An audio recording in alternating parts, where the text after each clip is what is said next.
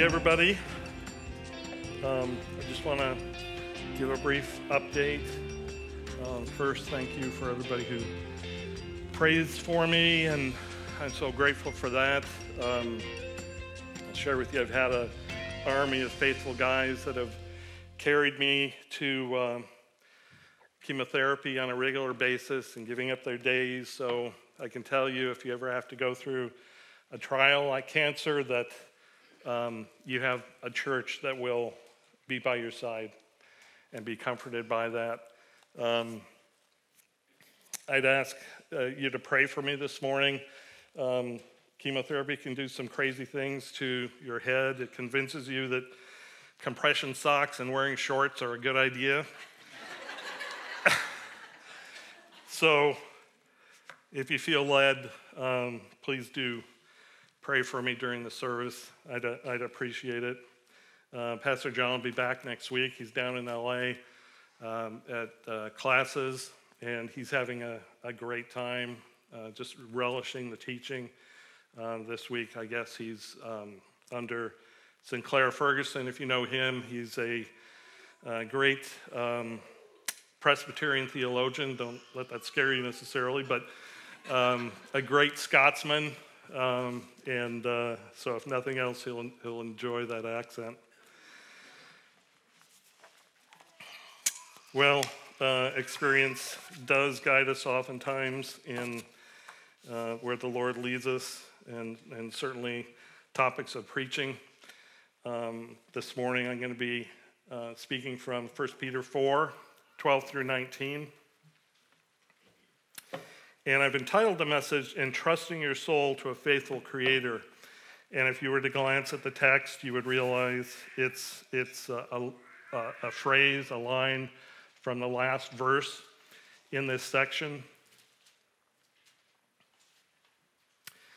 Let me begin with this. Jesus, on the very night of his betrayal, made it his special point to connect the hour of suffering with the coming of his glory. The climactic hour of the one provided him with the glory of the other. On the night of his betrayal, he lifted up his eyes to heaven and said, Father, the hour has come. Glorify your Son. John 17:1. And Jesus knew that the eternal glory of the Christ could be established only by suffering on the cross. Jesus was not surprised by this. He did not think it strange. So when the hour came for him to embrace it as his own, he was not ashamed.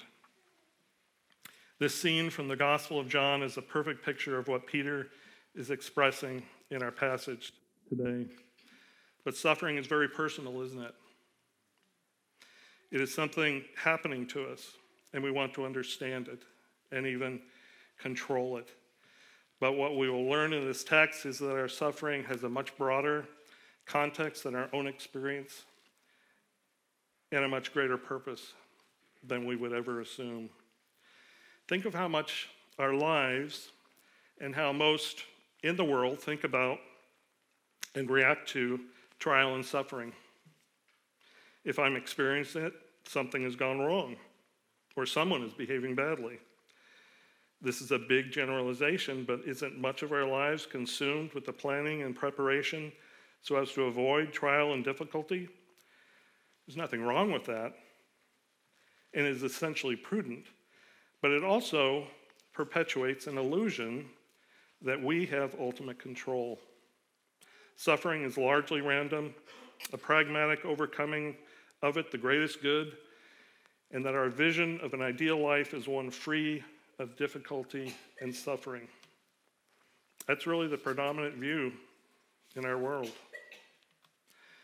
If I just eat the right things, exercise the right amount, plan the perfect career, pick the best retirement path, live in the right state, and make friends with the right people, I can experience the perfect life, relatively free of difficulty. For the world, this makes perfect sense, and frankly, for most of us Christians, it does as well. Which is why Peter's letter is essentially a response to Christians' dismay over the difficulty they were experiencing as believers. and an encouragement how to endure through trials. In Peter's opening greeting of this letter, he begins, chapter 1, verse 1, "To those who are elect exiles of the dispersion in Pontus, Galatia, Cappadocia, Asia, and Bithynia, according to the foreknowledge of God the Father, in the sanctification of the Spirit, for obedience to Jesus Christ, and for sprinkling with his blood." Just for a moment, I want to focus in on the phrase, exiles of the dispersion. We'll take a quick peek at the book of Acts. If you want to turn to chapter 6, if you have your Bibles, you're welcome to. But we're told in chapter 6 that in these days the disciples were growing. In fact, since Pentecost, the church had been exploding and thriving. Acts goes on to tell us about Stephen. In 6:8 it says, "Stephen, full of grace and power, was doing great wonders and signs among the people." Well, this didn't go too well with the locals. Stephen is eventually stoned for his testimony, and then it says in Acts 8:1, "And Saul approved of his execution. And there arose on that day a great persecution against the church in Jerusalem, and they were all scattered throughout the regions of Judea and Samaria, except the apostles." So here, the new believers, flushed with enthusiasm for their new faith, empowered by the glory and power of the resurrection, are suddenly fleeing for their lives into the surrounding territories. So how do these two realities mesh? How do we make sense of being children of the Most High God and suffering? Peter is going to help us. Turn your Bibles to 1 Peter chapter 4, verse 12.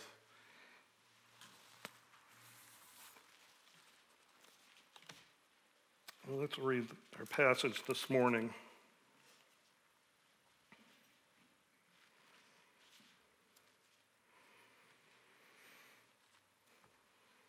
It says, "Beloved, do not be surprised at the fiery trial when it comes upon you to test you as though something strange were happening to you, but rejoice insofar as you share Christ's sufferings, that you may also rejoice and be glad when his glory is revealed. If you are insulted for the name of Christ, you are blessed, because the Spirit of glory and of God rests upon you.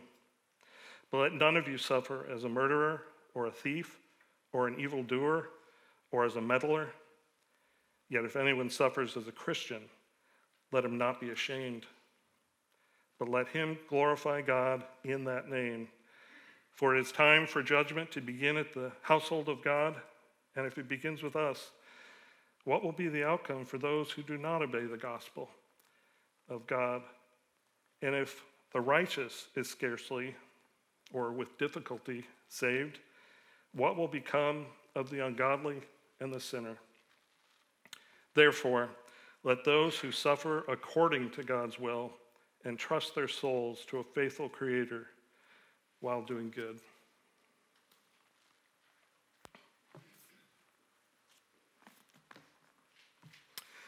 Well, interestingly enough, Peter begins this letter with what I'll call the three do nots.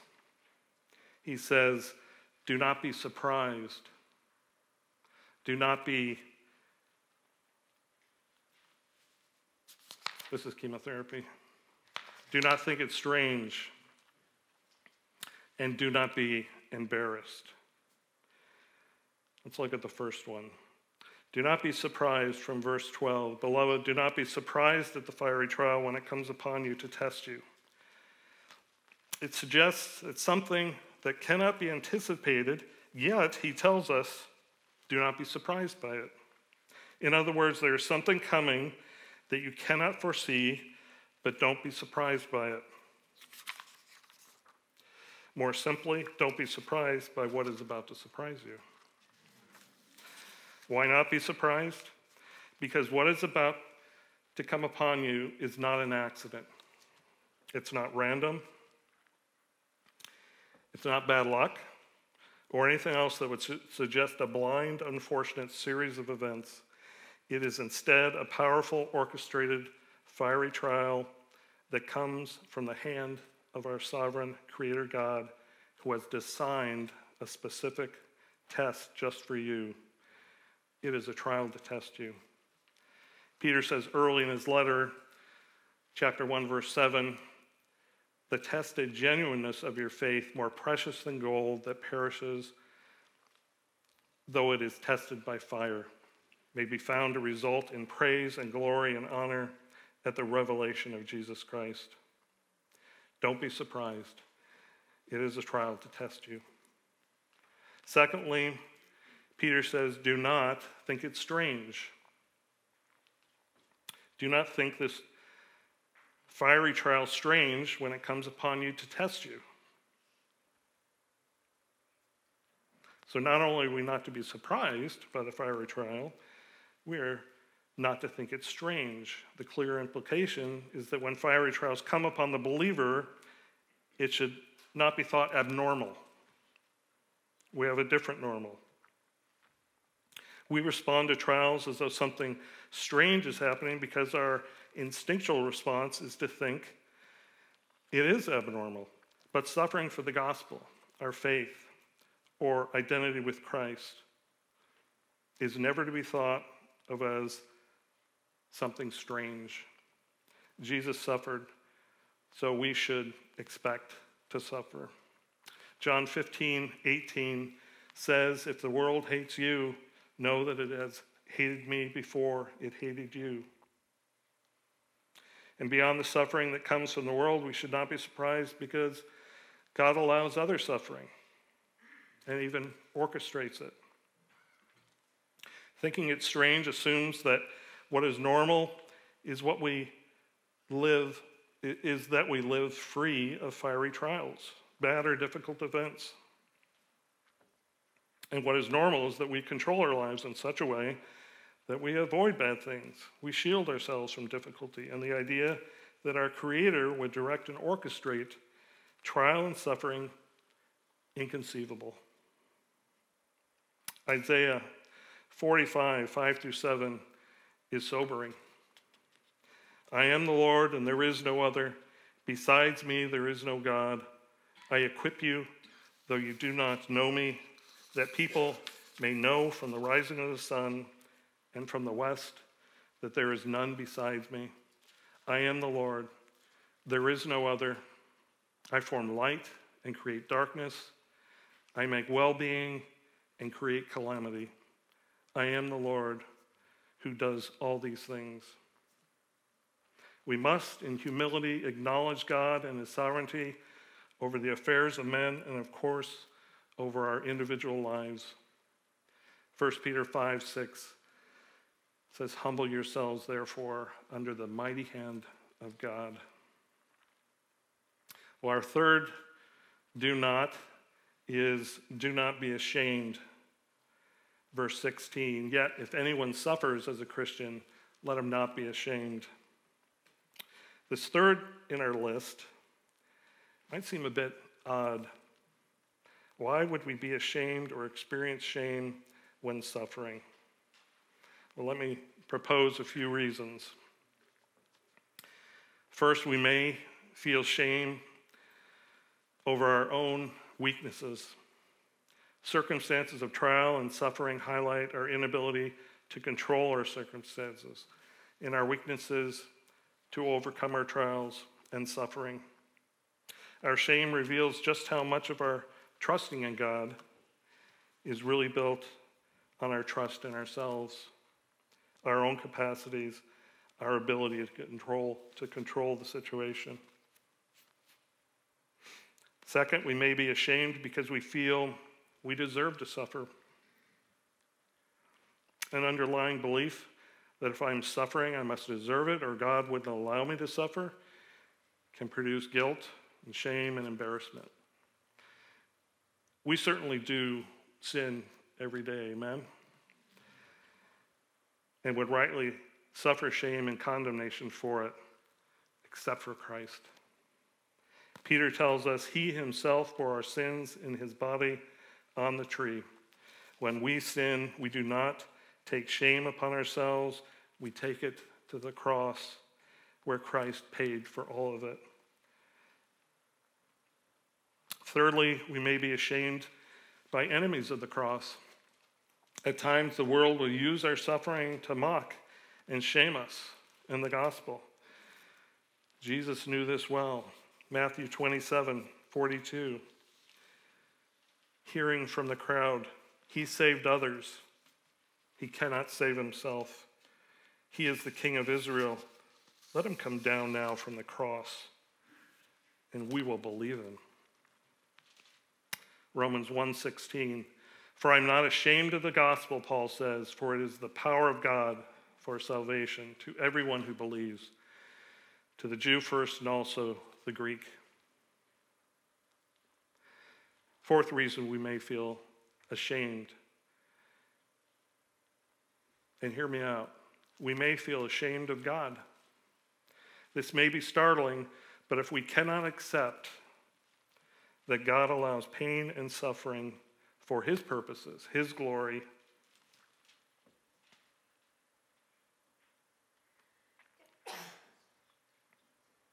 and our good, we are left with a number of very problematic conclusions. One of those conclusions might be God is powerless over pain and suffering. Most of us would never outwardly express this doubt, but our hearts and actions can betray us.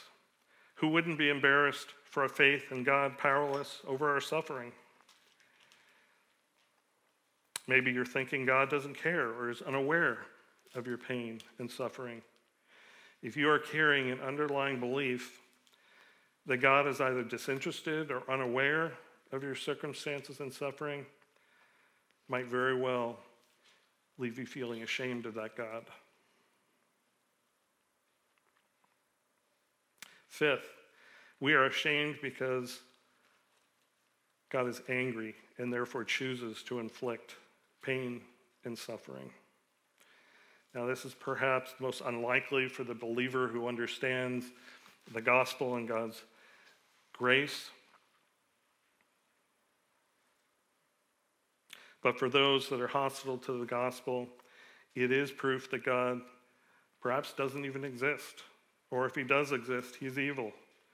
If you hold to this belief, you will either cringe in shame for your God, or you will lose your grasp on your understanding of God's love for you.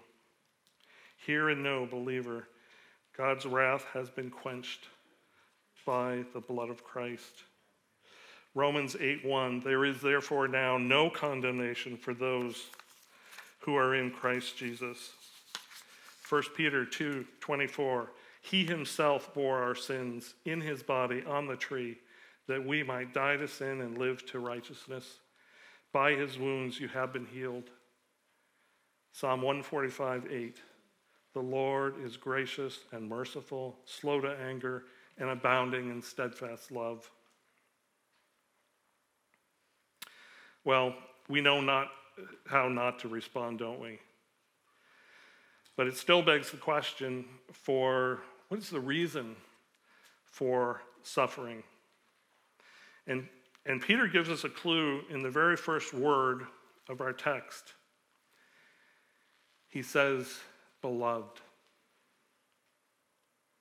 We suffer because of God's love for us. Peter says, beloved, to this group of dismayed believers. It is a loving, compassionate, pastoral greeting intended to communicate empathy and understanding of the reader's circumstances. Perhaps even it is an anticipated response to the struggling heart that says, does God really love me? Beloved, God cares for you is Peter's response. Beloved, we must view all trials through the filter of God's unchanging, unfailing, unending love. James 1:17 says, every good gift, every perfect gift is from above, all of it, coming down from the Father of lights, with whom there is no variation or shadow due to change. Our God never changes. His love never wavers. With Peter's opening greeting of beloved, you can hear his fatherly counsel. Beloved, do not be surprised.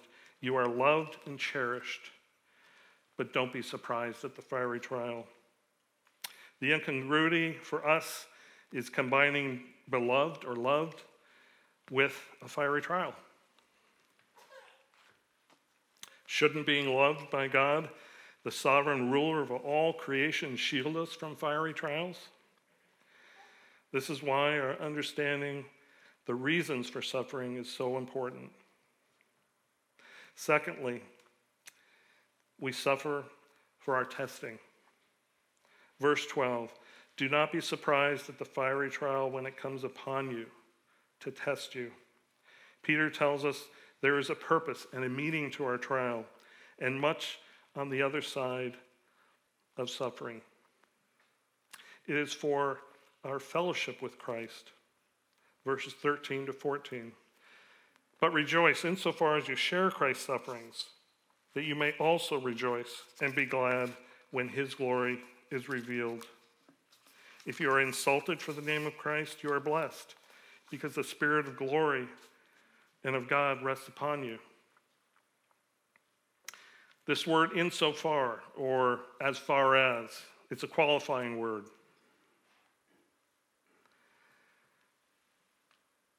It qualifies this response of rejoicing. Insofar says your rejoicing is dependent upon sharing in Christ's sufferings. Think of the great heroes of the faith who have gone before us.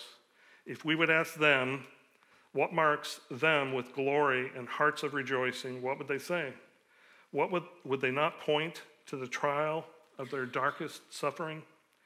Would it not be their point of identification, their communion with their God and his glory? Think of Noah in years of mocking as he labored. Abraham as he set out to sacrifice Isaac in Moriah, and the long, agonizing walk up the hill. Moses, having been called the son of Pharaoh's daughter, choosing rather to be mistreated with the people of God while considering the reproach of Christ greater wealth than the treasures of Egypt. And Joseph, enduring the dungeon while falsely accused. All and more can be pointed to as those who willingly suffered, but in the end rejoiced in the glory of God. Perhaps we should ask, how do we share in Christ's suffering? If Christ's suffering is connected to our rejoicing, what does that look like?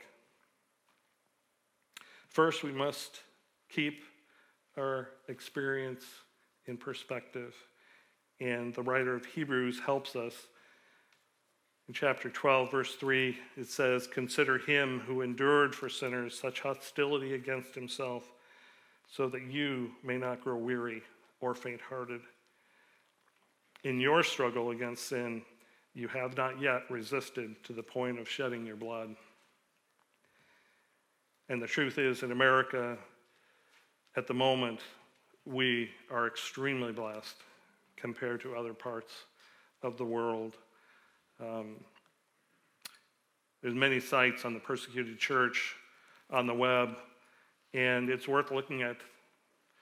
But the persecution that is taking place worldwide, and it is greatest among Christians by far, is daunting. But in America, we have not experienced that as yet. But reading further, it is clear that what Peter is talking about is the suffering flowing from Christ, or when we identify with Christ. And maybe we should ask, what does it look like when we are unwilling to suffer for Christ? And ironically, we'll look to Peter. In an event some 30 years prior, if you'd like, turn over to Matthew 26, verses 69.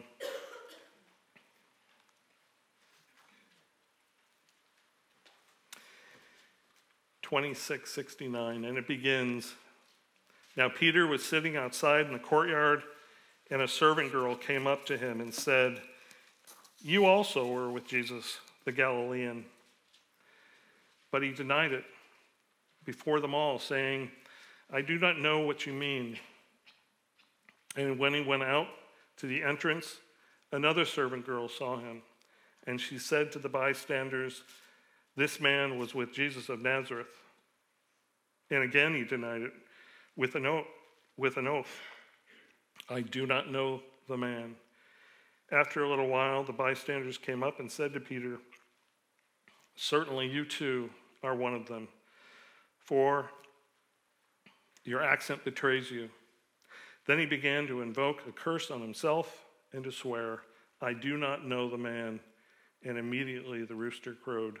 And Peter remembered the saying of Jesus, 'Before the rooster crows, you will deny me 3 times.'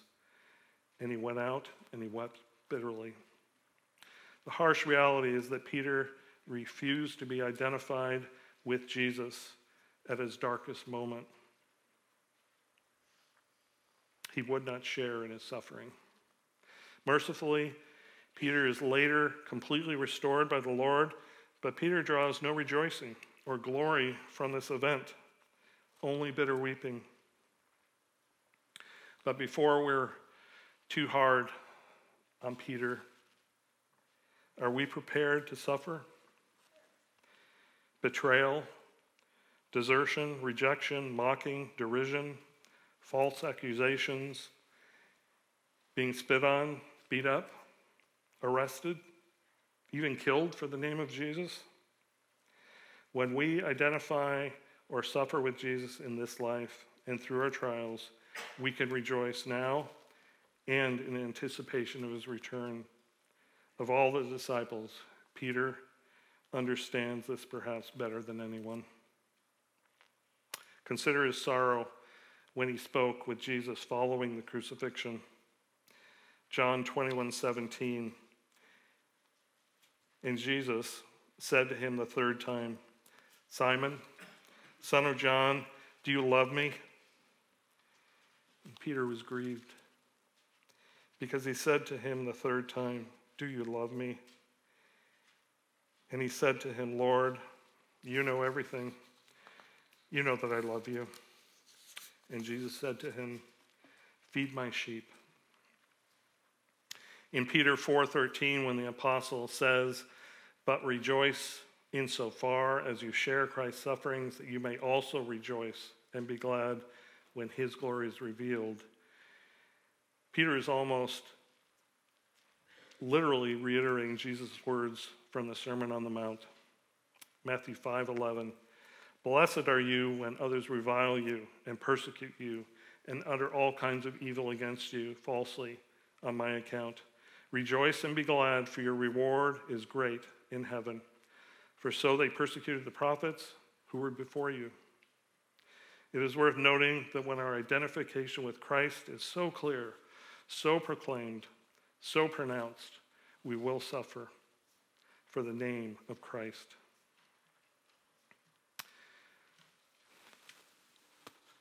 Excuse me.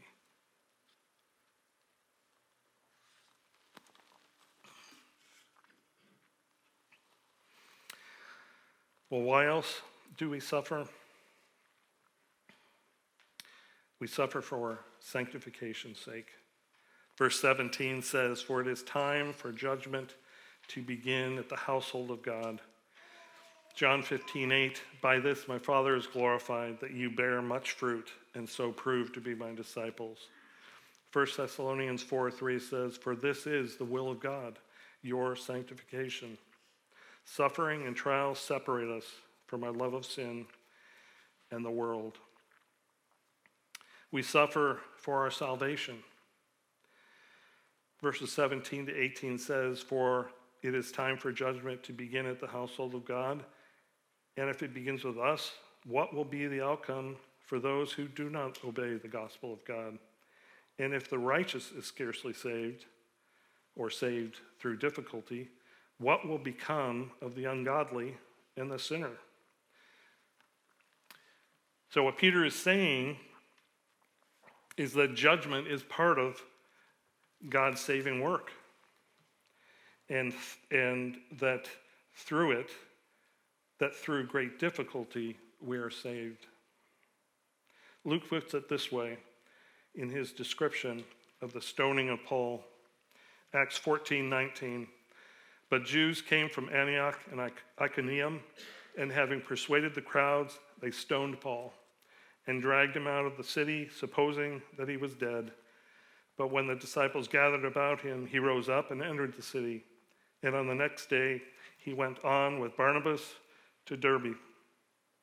When they had preached the gospel to that city, apparently it was just another day, and had made many disciples, they returned to Lystra and to Iconium and to Antioch, strengthening the souls of the disciples, encouraging them to continue in the faith, and saying that through many tribulations we must enter the kingdom of God. Paul shows the path of salvation is the path of faith. It is the path of the cross. And again, in Philippians, Paul says that I may know him and the power of his resurrection, and may share his sufferings, becoming like him in his death, that by any means possible I may attain the resurrection from the dead. Next, we suffer for judgment. Verses 17 to 18 again says, for it is time for judgment to begin at the household of God. Fortunately for the believer, judgment is not condemnation, but it is to purify and to cleanse. 1 Corinthians 11:32 says, but when we are judged by the Lord, we are disciplined, so that we may not be condemned along with the world. We suffer for our joy, but rejoice insofar as you share Christ's sufferings, that you may also rejoice and be glad when his glory is revealed. If you are insulted for the name of Christ, you are blessed, because the Spirit of glory of God rests upon you. Do you want a heart filled with rejoicing and gladness? Embrace Christ's sufferings. Hebrews 12, verse 6 says, for the Lord disciplines the one he loves and chastises every son whom he receives. It is for discipline that you have to endure. God is treating you as sons.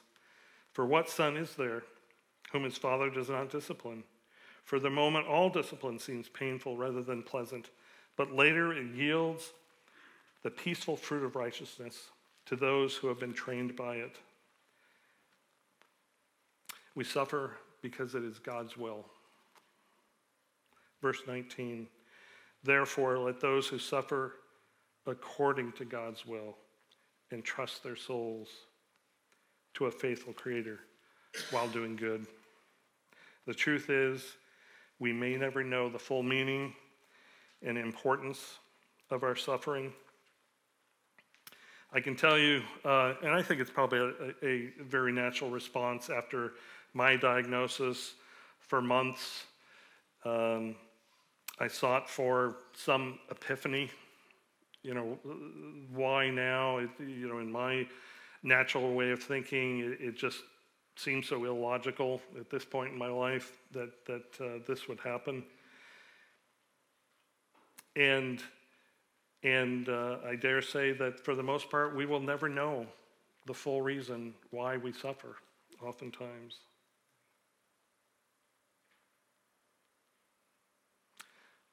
But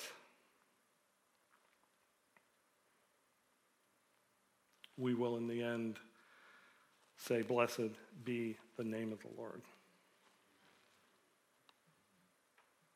Well, we started off talking about a series of do not responses, or you could also say quite natural responses to suffering. Peter also gives us a look at supernatural responses to suffering.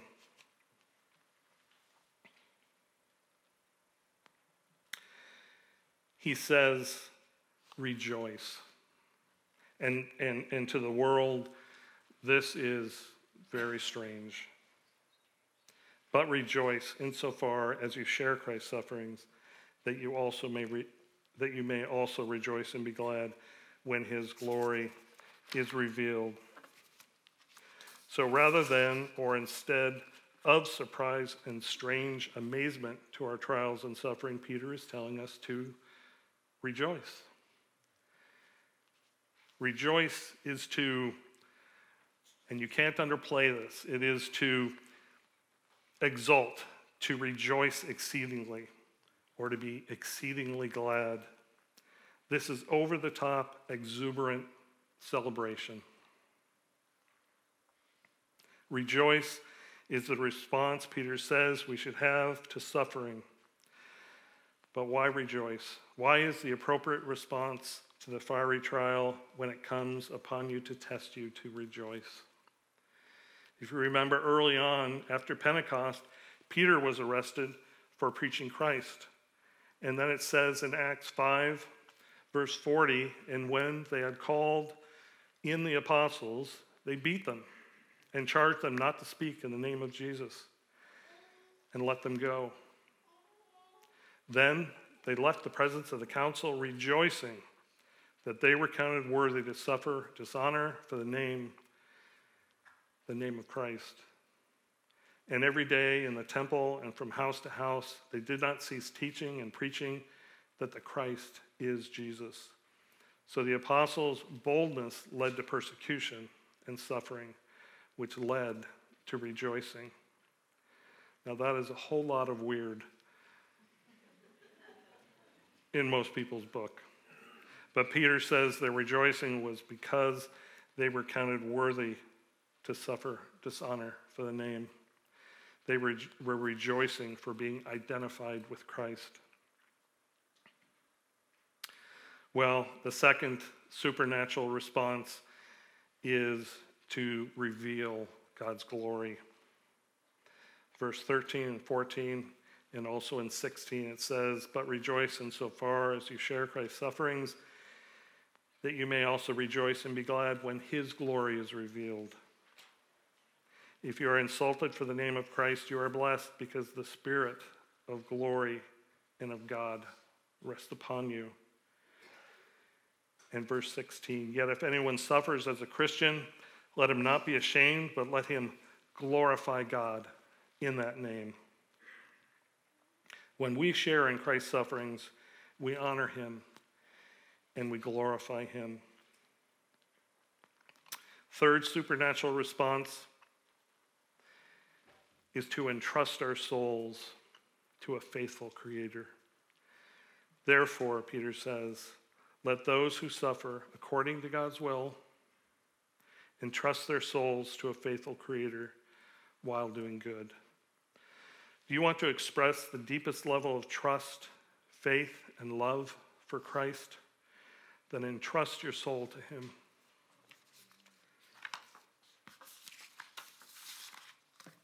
To understand and trust, think of being at a bank and handing over a safety deposit box.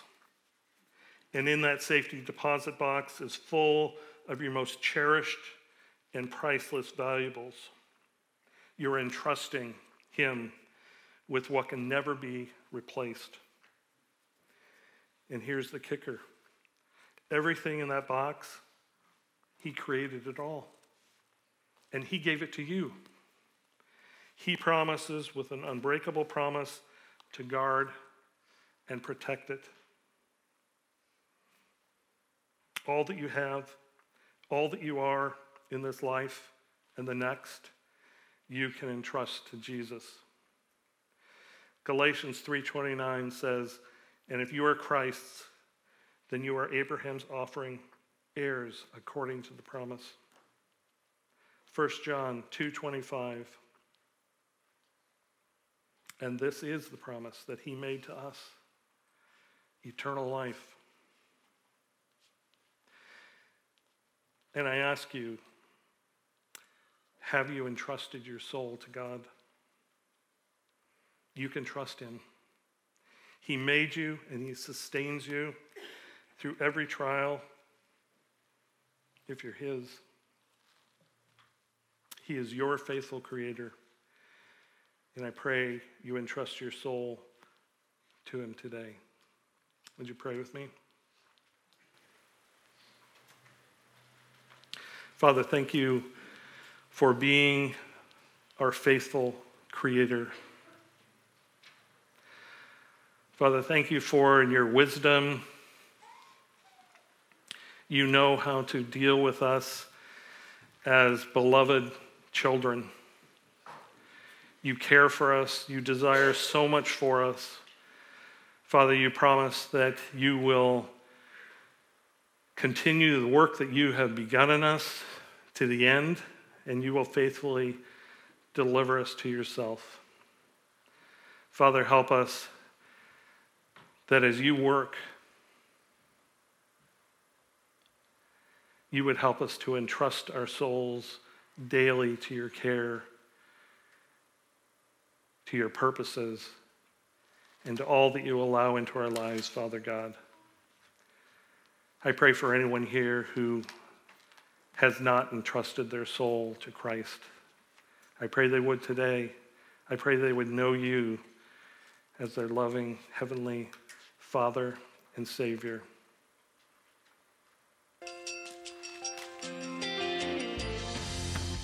Who cleanses away all sin. In Jesus' name we pray. Amen.